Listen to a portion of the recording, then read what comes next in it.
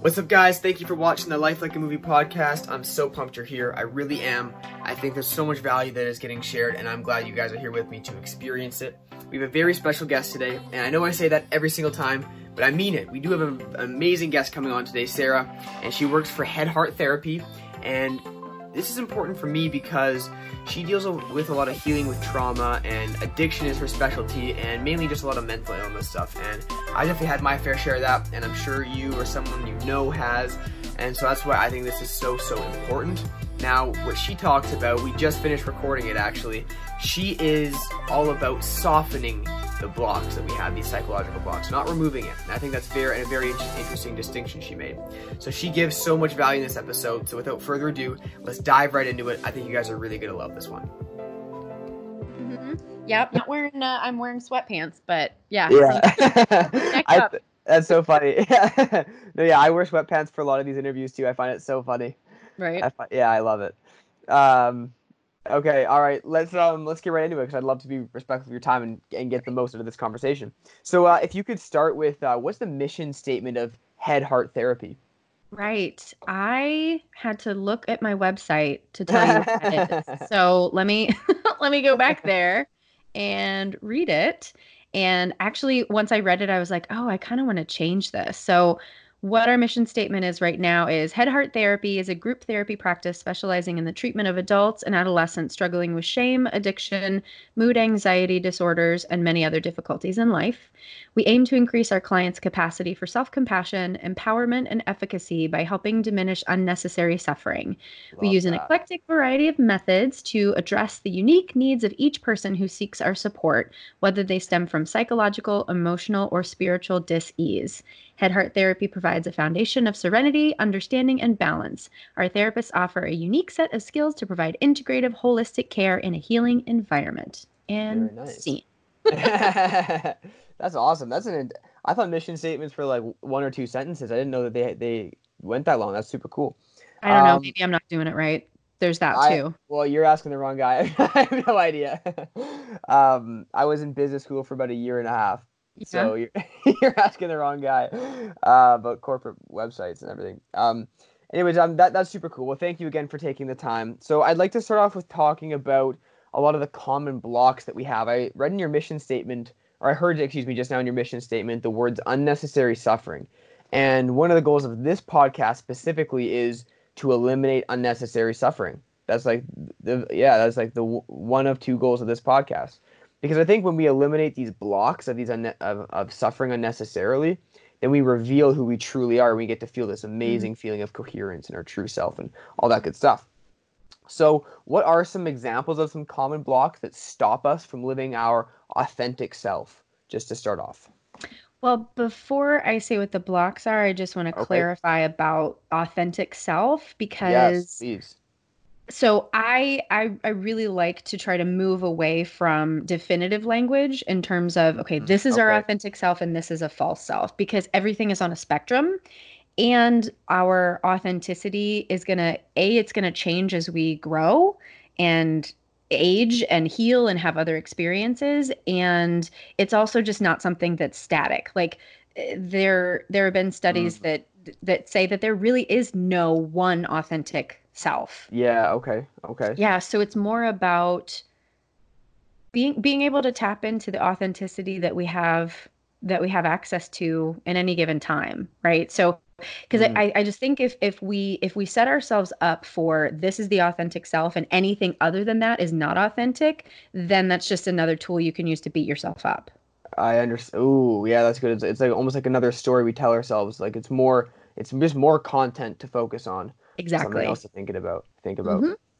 So what gets in the way? Yes. I'd say shame is probably the number one problem. Could you give us an example of shame, like, and maybe the difference between like guilt and shame? Yep. So the difference between guilt and shame, guilt is I am bad versus shame is reverse that. Shame is I am bad versus guilt is I did something bad. And the long definition via Brené Brown is it's the intensely painful feeling that we're not worthy of love and belonging. And then if you even want to pull deeper than that, because Brene Brown's work is really on the cognitive level, I've been training in a methodology called NARM, Neuroaffective Relational Model. Okay. And they talk about shame as a psychobiological state that's a product of attachment with our caregivers. So, Interesting. and this kind of goes back to the authentic self. So in childhood, early childhood, we're trying to figure out who we are, right? And sometimes we may Mm. assert our authentic selves, and that assertion might be in competition with what our parents want for us. So one of the simplest ways that I explain it is, let's say you wanted to be a fireman when you grow up, and your Yes. parents wanted you to be a doctor. And you're like, I'm going to be a fireman. And they're like, oh, that's so sweet, Brett. No, you're going to be a doctor. And in Yeah, that yeah. moment, you have a choice as a child of whether you're going to choose your authenticity or you're going to choose the attachment relationship. And Ooh. right? And Damn. what happens if we choose the attachment relationship, we're losing connection with ourself, and that creates shame because there's this like dissonance between what is real and what we're choosing. And then conversely, if we choose our authenticity and stick with that, sometimes we're punished for that. If we have parents who aren't Right. able to get their own needs out of the way, then we get Mhm. punished for choosing our authentic self, and that creates shame as well. Interesting. Mm-hmm. And it just reinforces why to not go with your authentic self. And that's so interesting. Exactly. I've Exactly. talked to quite a few people recently about how like every or almost every compulsion, addiction, it all stems from childhood trauma. And I Oh, was like, 100%. yeah, oh, that's so crazy to me. I'm just learning about that. Um, anyways, and so okay, so what can we take from this? What's like a first step that we could take into diving deep into our childhood trauma or asking ourselves the question of it, well, was I attached to my caregiver? Because Mm-hmm. I'm sure you've realized that if I just ask myself the question, well, was I attached to my caregiver? It's not like the answer is going to come to you right away. Like I feel like there's more like deep Mm-hmm. work. It takes time Mm-hmm. to nurture that. So what's the way that we could start to gain some real deep self-awareness? This is something I've been really wanting to Mm-hmm. cultivate. Yeah. Well, I would say don't go into this work alone because Mm. attachment and shame and all that sort of stuff can be really triggering and really difficult for people to process on their own. And so having a therapist who can really kind of guide with that and pendulate some of the Okay. experiences. So Okay. first, get a therapist. Secondly, so when it comes to attachment, all of us have had ruptures in attachment with our caregivers because there's literally no way a parent can give you everything you need at every moment, right? It's just Fair. literally not That sounds possible. unrealistic. Yeah. And because of our culture, are you in Canada? Yes. Right. So America even more so, but I think Canada as well, we have this like pull yourself up by your bootstraps sort of 100%. mentality, right? That hyper individuality is actually really keeping us from being in connection with other people. Mm. And the thought process of I'm supposed to be able to take care of myself, I shouldn't have to ask for help, like all of that is kind of underlying under the surface, even if we're not like thinking that 24/7. That's the soup that we're all swimming in. And Oh, so that okay. can create shame as well and make it difficult to even recognize and even believe that we've experienced trauma in our childhoods. But literally Oh my everyone God. living in North America has experienced some sort of developmental trauma, some sort of Yes. rupture in attachment, and it's all on a spectrum, right? People Right. who have been sexually abused and physically abused, they're on this really severe end of the spectrum. And then, like, I can share my experience. My parents were just extremely invalidating of the fact that, can I cuss? Yeah, yeah, go for it. Yeah. They were super invalidating in the fact that shit was fucked up. It was really Mm. fucked up. My dad was a narcissist and kind of on the sex addict spectrum, and my mom was untreated Al Anon.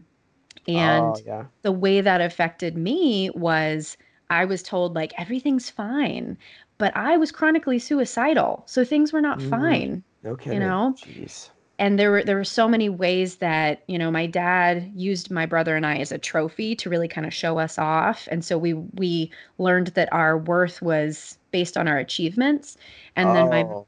my mom with me really set it up where there was this competition between us, but I always won. So I was prettier, I was smarter, I was more talented than she was, which puts me in a really like that talk about that like need to choose our own authenticity, but knowing that when I'm authentically myself, it hurts my mother, Oh, that sounds so brutal. right? Oh my God. But I wasn't sexually abused and I wasn't physically abused, but Right, that right. shit causes damage. Yeah, I'm sure. No Hmm. kidding. It's on a spectrum, hey?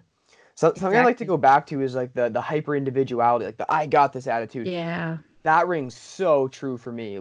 Yeah. Like in an unhealthy way, I think. I've actually been reflecting on this a lot in the last few months, and I've realized that I'm very like I even like thought about it, and I was probably just like reconvincing myself and maybe even lying to myself by saying, no, I actually like I think I'm good. Like just like I can deal with this. I got this.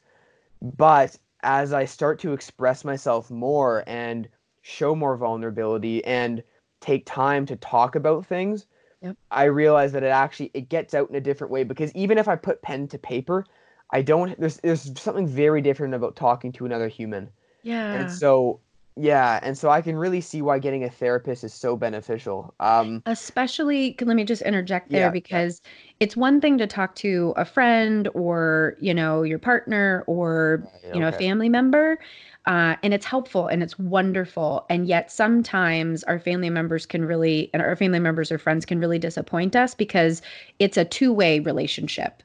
But in the Oh, therapy interesting. relationship, it's one way. So if I'm your therapist, you don't owe me anything. And it's my job to check my shit at the door and you Mm. get to bring in me whatever you want to, and I am just supposed to unconditionally love you. Oh, love that. And that just doesn't happen in regular relationships. Yeah. That's a good point. I never even thought of it that way. Yeah, And obviously you're qualified too, whereas a lot of our friends give us terrible advice. So right. And right. therapy isn't about giving advice, but it's, going back again to this idea of authentic self. We're really trying to hold up a mirror and show you your Mm. authentic self without telling you who you are. Because then if we're telling you who you are, that just puts on you what your parents did. Yeah. Very interesting. Yeah. The last question I want to ask about hyperindividuality, just because I'm curious for myself, what are some common forms of childhood trauma that cause this hyperindividuality? Just so I can maybe dive deep into myself. It's less about childhood trauma and more about our cultural trauma. You Mm, know, interesting. I went to a training recently on anti-racism and really started to understand the connection between capitalism and white supremacy.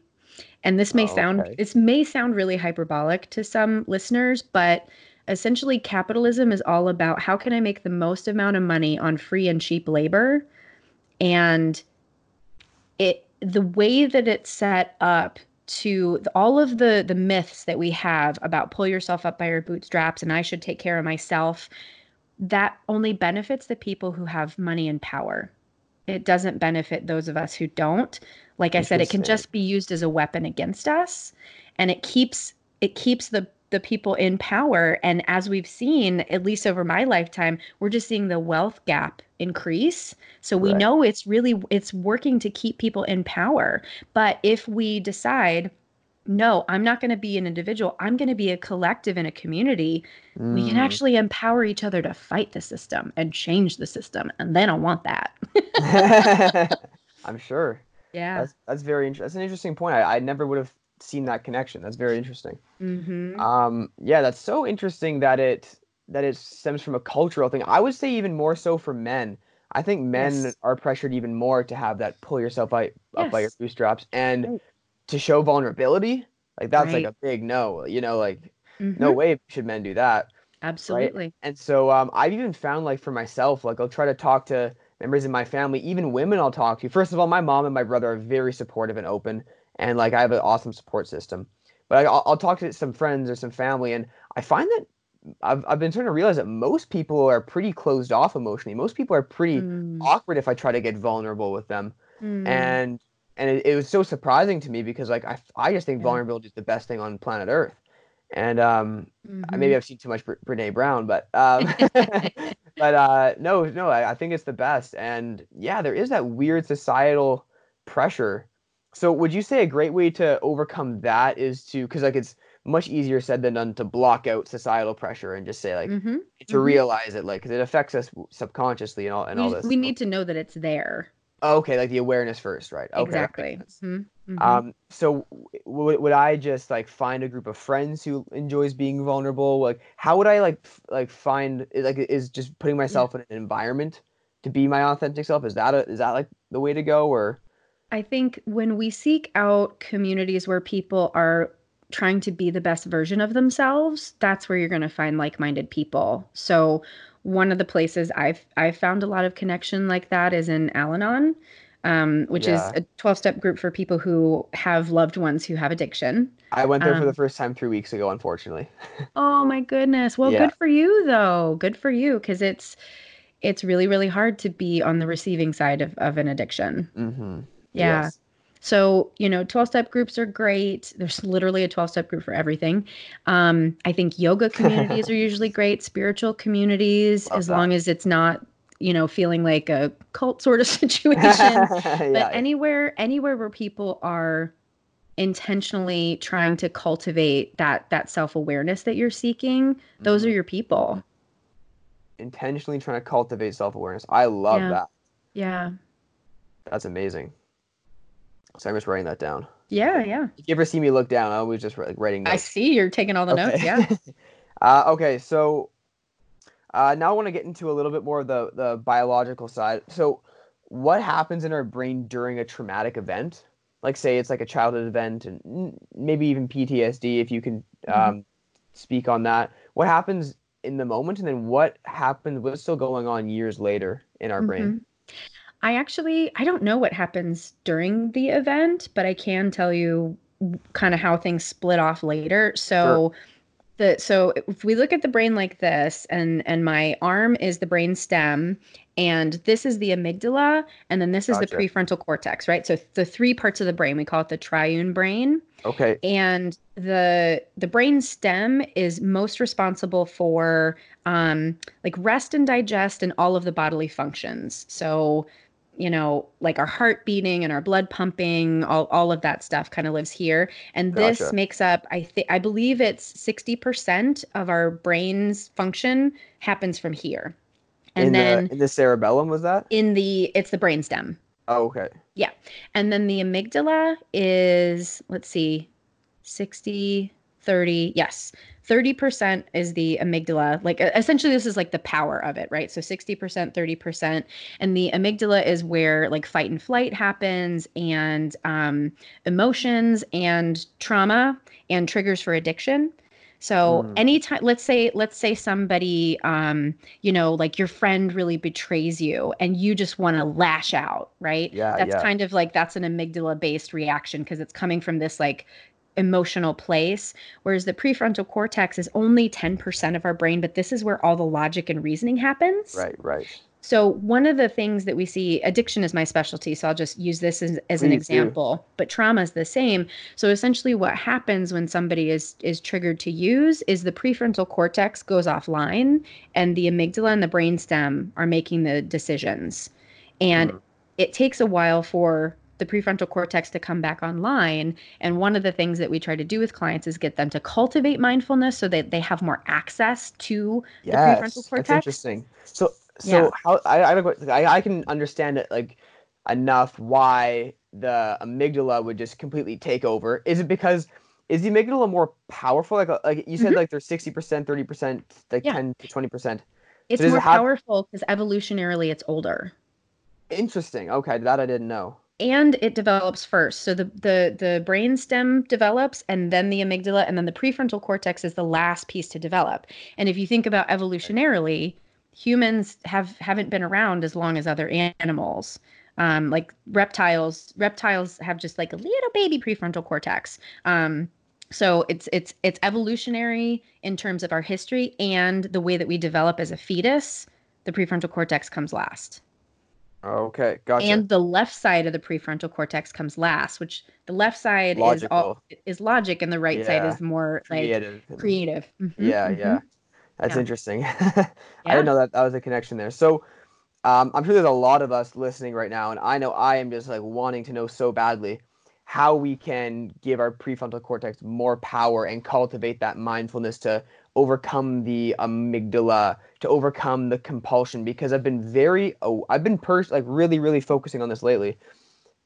Anytime I feel some sort of addictive tendency or some sort of compulsion or some sort of even just an egoic thought that really just wants to take over, like an emotional trigger from someone, like a family member says, Mm-hmm.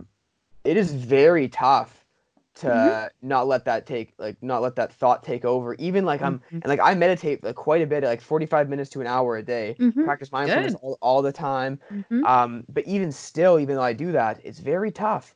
So I'm thinking for someone who doesn't even know what mindfulness means or what it is or practices it, it must be very tough for them to have success in their life if their emotions consistently take control of them. So Mm-hmm. how is it that we can build up that connection with our prefrontal cortex and have access to it more often? Well, I wanna shift the language a little bit that you used, Please, because you used the please. word overcome, and I don't Oh, I don't want to set it up like we're fighting with ourselves. more like a work with it vibe, right? 100%. I gotcha. Exactly. So it's, how can we, of course, we want to strengthen that connection between the amygdala and prefrontal cortex so that we have access, like you said, Yes. to choices, right? Because if I'm just reacting and there's no space, there's no choice. Um, Meditation truly is the best way to create that strength. And I'll say for your listeners, because I think people in the West especially have a really misconstrued idea of what meditation is not clearing your mind. Meditation is, and you probably know this from practicing, it's just bringing your mind back to an anchor whenever it wanders. And the anchor can be your breath, it can be a mantra, you can be listening to a guided meditation, you can be walking and just intentionally looking at things. That's Mm-hmm. the anchor. And all, our brains will wander, our minds will wander, and so the bringing it back, that's essentially like the muscle reps that you're doing that's going to create that strength. Ah, love that. I love Yeah. that analogy. That's very cool. I'll have to give that a try. Like some more practicing more non-judgmental observation of objects, just Yes. being very Yes. curious of it. That's one of my favorites, especially in nature. Yeah.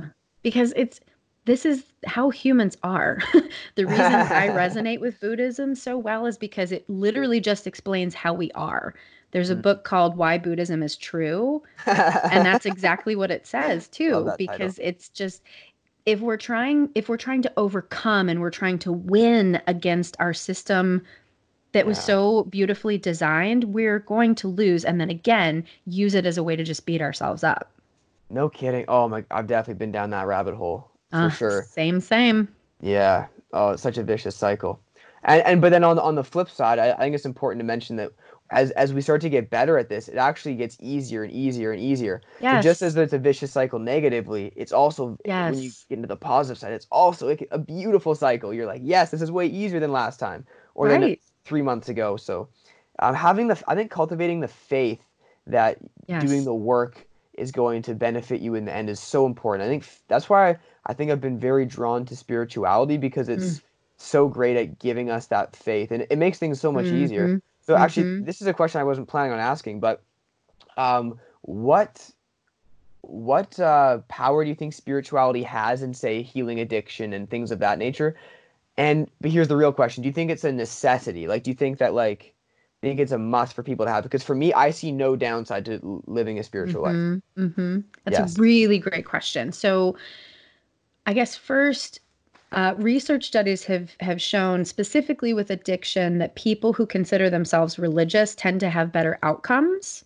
I see. And I think it's because exactly what you're talking about is this cultivation of faith and trusting in either the program or the process or whatever it is that's going to help Yeah. get better.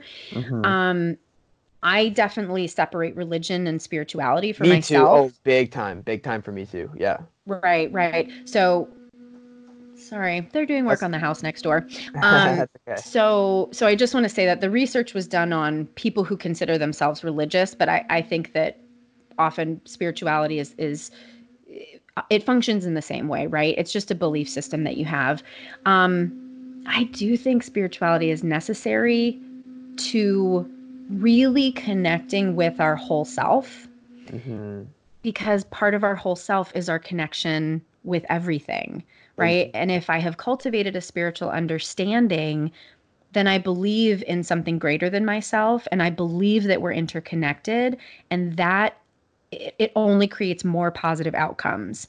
The people that I see in my practice and I've seen over the years who struggle with the sense of a higher power, they often struggle more in recovery, because they don't believe that something has their back. And we are so, when I said before that the prefrontal cortex is like 10% of our brain functioning, if Hmm. you're relying on that, which that is what's responsible for science, right? If you're Yeah. relying on the smallest part of your brain to have all of the answers, it literally does not make sense to me, Yeah, me neither. right? Yeah, science seems to be the tone of truth these days. Right. Um, but and okay, actually, that actually is a great leeway into my next question here, which is about the relationship between the heart and brain, Mm-hmm. the coherence that we can have between our heart and our brain. And Mm-hmm. there is when was the discovery of the heart brain connection? Or no, the heart brain. When was that discovery made? Like 2008 or something like that. I don't know. I don't know specifically about the heart brain. Like I don't know about that, but I do know that they say that um our there's a brain in our head, there's a brain in our heart, and there's a brain in our gut. Mm. And really being able to connect all of those, because the heart is the feelings and then the gut being the intuition, and truly having a connection between all three of those to make decisions instead of just making it logically or just making it emotionally or just making it intuitively. Oh, yeah. So, okay, I would love to know then what's a way, say we have a decision to make. Is there a decision making process to go through? I think even almost asking that question is like overthinking it too Mhm. much, you know? So like, I don't even want to necessarily get into it because I feel like I know so many people that like they'll come to me with so much stress and anxiety about a Yeah. decision. Even like I even think like should I go to university or not? I even think that's not worth stressing about. And I know that's like not fair to say because it's very real for Hmm. those who get stressed Hmm. about it. But Hmm. for me, like there's almost nothing that funny enough, I lived with monks a few months ago, and the biggest Wow. lesson I came out with, it was amazing. The biggest lesson I came out with was that literally like nothing matters. And so like Yes. and Yes. all my yeah, it's like nothing matters. Everything's like laughable basically. And so Because when you let go of what you think yeah, matters, what really actually matters comes to the forefront. It's this paradoxical yeah, understanding, but you said it beautifully. nothing matters. Yeah. Anyways, and so once I realized that I couldn't make a mistake, then Exactly. all the Hmm. anxiety just floats away. And so I would love to help people get that feeling because I know anxiety is like unbelievably common cause of suffering for a lot of people, especially listening to this podcast. I'm sure there's at least a few of us. So what is a way that we can, and again, I think this comes back to faith, but how do we cultivate this faith in letting go, in that we can't make a mistake? How can we cultivate that, do you think? I, what's coming to me right now again is connection, because Mm. I think especially like the age group that you're referencing with your podcast, I think there is a lack of understanding, and I don't mean this in a derogative or pejorative sort of way, but there's a lack of understanding of the bigger picture. I'm 41 now, and the shift that has happened between my early 20s and my 40s is Oh, exponential, and the yeah. most important piece is I just know more about what other people are going through. Like as a Mm. therapist, I have heard everything. And you know what? It really doesn't matter what the individual stories are. The underlying themes are all the same. And it's fear, it's shame, it's disconnection. That's Yeah, it. So yeah. all of the stuff, I think when we cling to our individual suffering and our anxieties and all those sorts of things, we're keeping our vision very narrow, and we're I also gotcha. really personalizing it and making it individual, where if we're able to kind of shift and recognize this is part of the human experience, and like you said, it doesn't matter. Like of course our lives matter. They matter and they don't at the same It's a time. funny paradox. Yeah, Right, right. yeah. So if I'm clinging to this outcome, because I think for your age group, the pressure on you right now to decide what school to go to, decide what to do with the rest of your life, that feels really real, because you feel like you can make the wrong decision and then your life is ruined.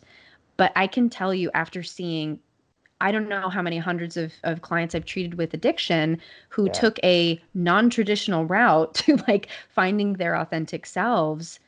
Most of my clients will tell you that they're actually happy that they're an addict or alcoholic because of all that they learned about themselves Oh, and the yeah, world sure. in that process to find who they truly are. I literally just had that Oh, conversation with a I friend love right that. before you called. No way. Mm-hmm. Oh, I love that so much. Mm-hmm. Because I mean, Yeah. as you, yeah, like what I just want to say this one more time. All my anxiety floated away beautifully when I Mm-hmm. realized that nothing Yeah. matters and that I can't make a mistake. I can't. Exactly. All of my decisions now, it's like, what's the worst that could happen, really? Like, Yes. come on, what's the worst that could happen? Yes.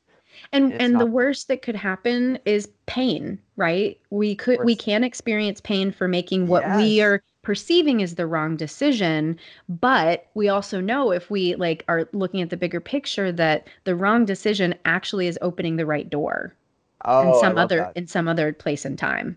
Mm. And also, like, what's the alternative? Are you just gonna like curl up and not make decisions, not follow Right. your heart? That doesn't seem like a long-term strategy that's gonna help you. So, Right. yeah, Right. I'm totally on the same page with you on this one. Mm-hmm. Mm-hmm. And speaking of following our intuition and kind of in this whole conversation, I am so curious as to how we can cultivate more of an awareness of ourselves. This is something I'm monomaniacally focusing on right now. And I'm not 100% sure how to do it, but I've heard recently from a couple other people that I've interviewed that trusting our positive emotions, like when am I happiest throughout the day and what am I doing? Like that's like a good kind of easy way to start. Mm-hmm. Um, and I would just love to know if there's like some sort of true north we can follow that can help us become more aware of what we actually like, so we can just do what we like for a whole Mm-hmm. life, basically. Mm. And it's so interesting that you say that because that's so anti-capitalistic to just Mm. do what you want for a living, right? Yeah, it's That's like what? crazy. Enjoy your work? Yeah. Right. But because of the crisis that we're in right now, that like your age group is probably going to be adamant about doing that, right? Like long gone are the days of people working in a company for, 40 years for a pension. That just doesn't exist anymore. Um, I think openness and curiosity are probably what I would say are the biggest factors because Interesting. Okay. exploration. You should just Yeah, I explore love that. everything, I right? love that. And if you're curious, like a lot of people I think can shut down a certain exploration because they're like, well, like let's just say music, like, well, I'm not talented musically, so I'm just not going to investigate that. But what if you're Mm. actually good at something? Just listening to, I think podcasts are the best thing that ever happened to the universe because Oh, we literally have access to all of the yeah. information. Yeah. And so just discovering more podcasts and listening to other people talk about things that they like.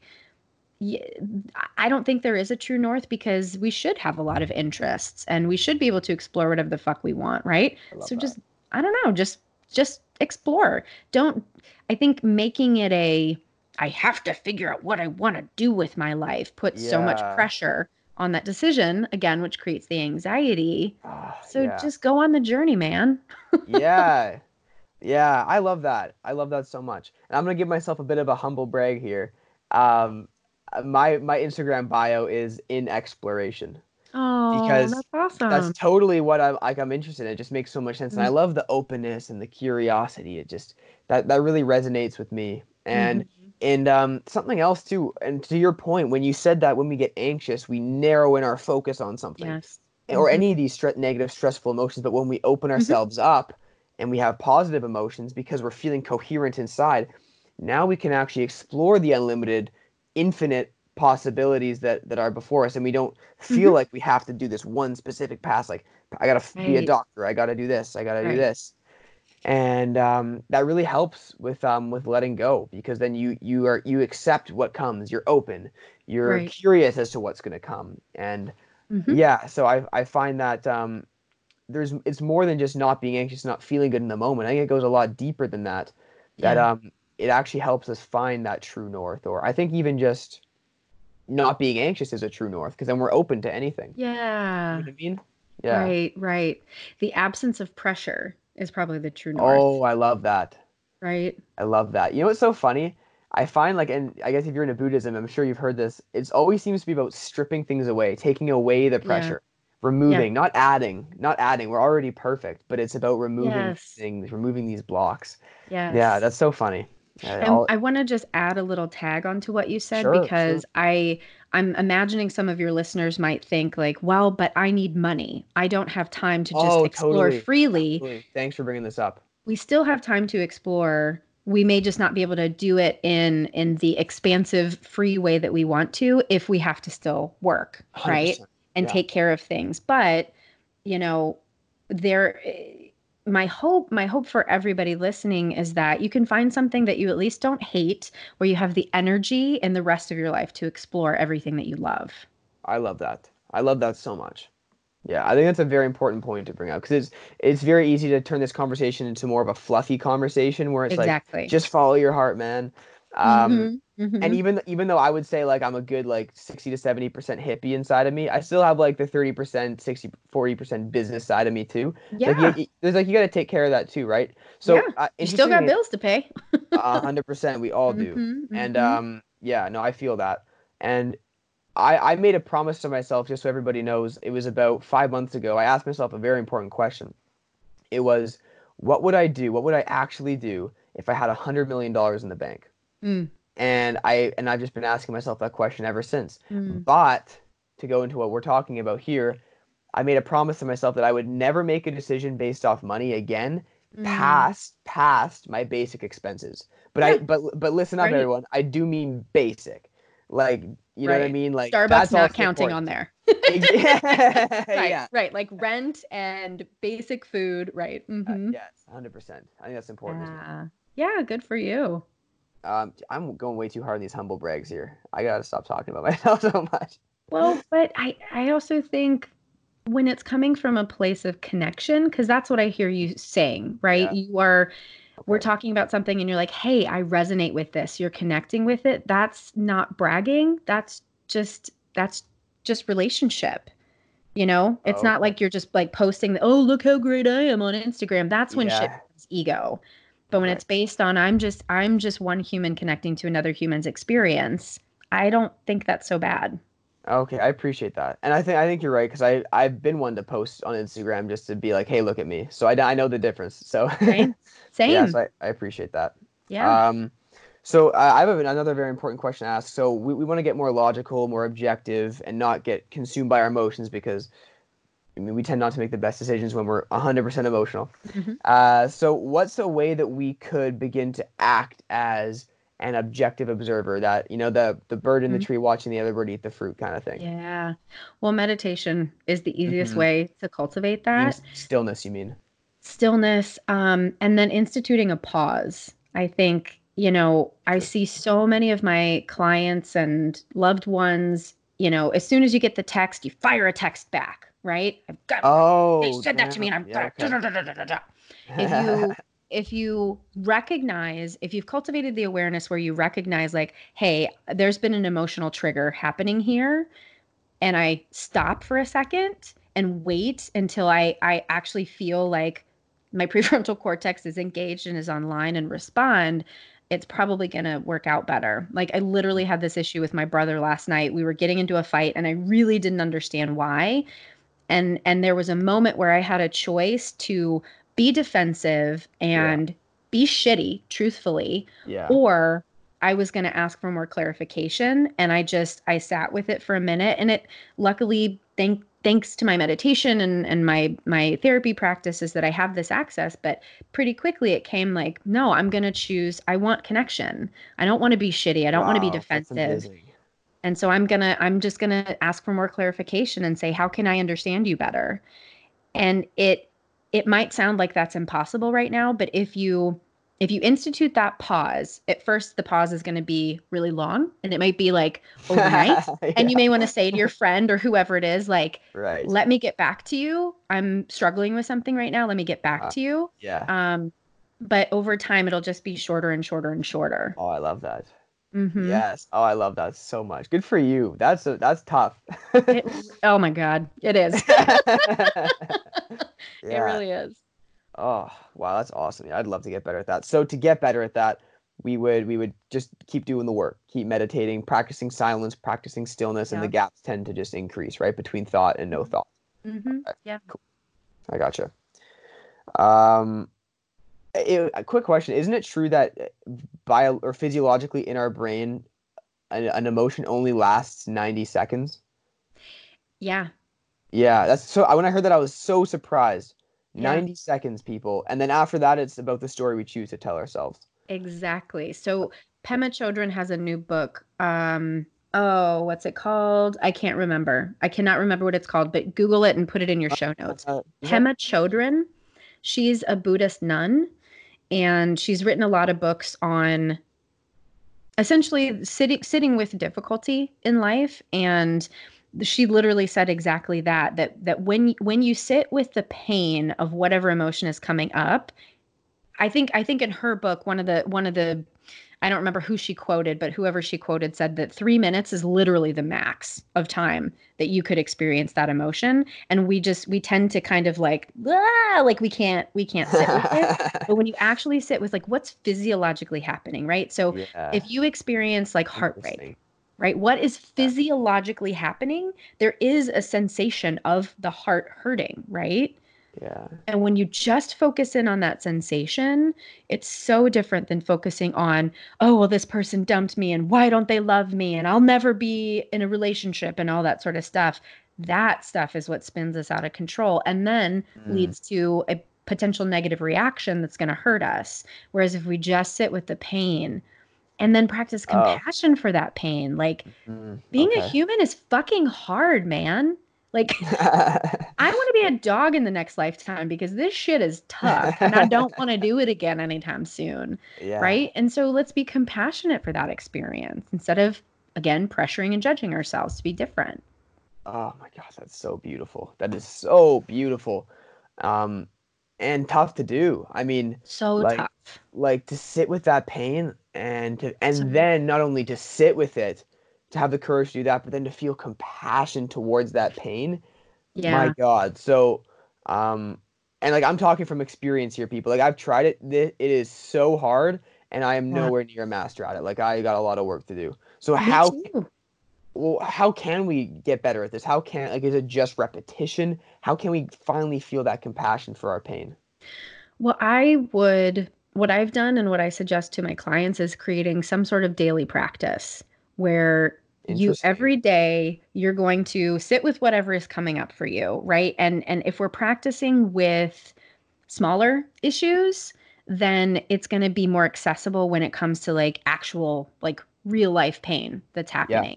So, sometimes if I have a thought coming up that is creating pain, what I really want to do is like stop thinking about it, right? So Right.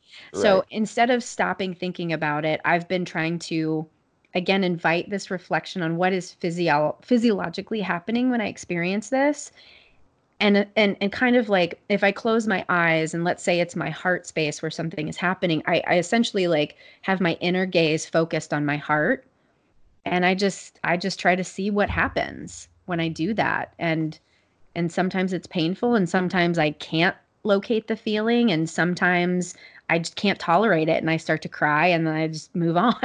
Yeah. So Yeah. but it really is we have to be practicing these things. I Mhm. think generally again this is kind of back to our cultural expectation of we should just know how to deal with problems. We should just know how to be human. Right. We don't Right. fucking know. We have to Yeah. learn. We have to Yeah. learn how to do that because all of the things that we naturally go to are avoiding pain instead of sitting with it. Right. Oh, yeah, that makes a lot of sense. That makes a lot of sense. There was a great recommendation I received yesterday, maybe 2 days ago, that is part of exactly what you just said. I got it from a psychologist, and she said a way to reflect is to write down all the emotions you had throughout the day and not labeling them negative or positive, Right. Mm-hmm. and then if you're so compelled to at the time, processing them. So doing what Yeah. you're saying, which is just feeling them and seeing if you can locate it without Yeah. any expectation, without Right. just to feel, just to be for a few Mm-hmm. minutes, you know. Yeah. And wow, like I think we like you mentioned before, I've never heard it said like that, but when we get to the text, we fire one right back, Yeah. and we go from thing to thing to thing, and just to take some time to be and to process Mm-hmm. is um is just it just seems to be like the best way, or at least a way that we can get in tune with who we Mm-hmm. are.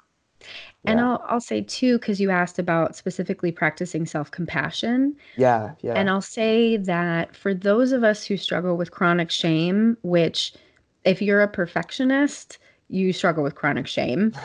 Um, and if you're a person who is high achieving or has a lot of drive, that's fueled by shame. Mm, And it can like self-compassion can be really almost impossible to tolerate. In the NARM therapy that I've been trained in, I'm receiving it as well. And just as self-compassion starts to arise, the judging and the shame comes right in at the same time. And what the invitation is in NARM is just to notice that that is happening instead of trying to make one or the other happen, just recognizing that both are there and that the shame was a survival strategy to help me survive my childhood. There's a reason why it's there. And so instead of trying to cut it out and trying to pretend that it's not there or overcome it, as we were talking about mhm. earlier, it's just recognizing and saying, oh, hey, buddy, there you are again. I've got self compassion right here. We're both hanging out. Yeah. Oh man. Yeah. I really hope that got through to somebody really badly. Yeah, Anyways, I want to be respectful of your time because I know I only have so much. So I'll ask you one last question here. sure. Um, what can we do today, tonight, whenever we're listening to this, to begin to heal any sort of tug, any sort of incoherence we have between our heart and our head? What's Mhm. something we can do to start this process of just feeling good? Because that's really what we all want, right? Well, you're not going to like this answer, but Oh no. essentially the point of life is not to feel good. Oh really? Yeah. What's the I point? mean, Oh no. I think the point is connection. And connection Interesting. makes us feel Oh, okay. good, right? Connection with Okay. ourselves and connection with others. So, if feeling good is the goal, And we could just sometimes do we're going to be drugs shit all out of day. luck. I Oh, gotcha. right, exactly. Yeah, I Right. gotcha. So, what can you do for yourself today for this, connection? I would say again, asking or inviting inviting yourself to soften the goal of, you know, feeling good or being okay. And what else was I going to say with that connection? Making a decision that you're worth it. So Oh, I think that because we are in such a left brain prefrontal cortex society, the first place that we do need to intervene is in our head and say, all right, I believe I'm going to go on this journey of trying to cultivate acceptance for myself because I've decided I'm worth it. Because I think the decision comes before the feeling. And a lot of times people are like, well, I can't, sure, I know I'm a good person, but I don't feel like a good person. But the decision point of I'm gonna practice something in order to try to feel like a good person, I think that's probably the first step. hmm. That's awesome. That's really awesome. Um, Thanks. yeah. Yeah, I really hope that really gets through to somebody because Yeah. yeah, there's just a lot of us that are going through stuff, and Oh it'd my be nice. God. Yeah. Yeah, it'd be just super nice to know that we have the tools to attack it, Hmm. to remove those blocks and all that. So, So I'd anyways, say soften, not remove, because they're always going to be there. soften. Okay, I'm gonna write that down. Actually, I like that word. Yeah. Soften. Yeah. I always like to Soften the think block. about softening or inviting instead Soften. of removing or changing or. It's not as harsh. It's easygoing and oh It's yeah. less judgmental and less Oh yeah. less Okay. outcome driven. Mm, Because if we're changing that language, we have more capacity to actually act that compassionately. I see. Okay. Thank you for that. Yeah. Wow, I wrote so many notes today. I really appreciate you sharing what you know with us, because Yeah. wow, I really think that I definitely got a lot of it today, and I really hope the listeners did as well. Me too. I think this is a great point to end off on. Thank you so Yeah. much, Sarah. I really appreciate your time. Thank you. You too. So there you guys have it. There's the episode. I thought it was tremendously well done by her. I think she was so open and patient with me as I go off on these crazy tangents and talk out of my ass when I don't really know what I'm talking about. But she was very patient with me and taught me a lot, and I really hope that caring, fun-loving attitude got through to you guys as well. My favorite nugget from there, I would have to say still, is to soften the blocks, not to remove them. And then, as one of my other favorite sayings goes, we can maybe catch a glimpse of who we are once we lose a touch of our self-importance. So I think that it will just help us get closer to the revealing of who we are, even if we never get there. So that was my biggest takeaway. Anyways, thank you guys so much for watching. I really hope you enjoyed it half as much as I did, because oh my god, I got some reflecting to do now. I know exactly how deep I gotta go. So, yeah, anyways guys, thanks so much for watching. I appreciate you as always. See you next time.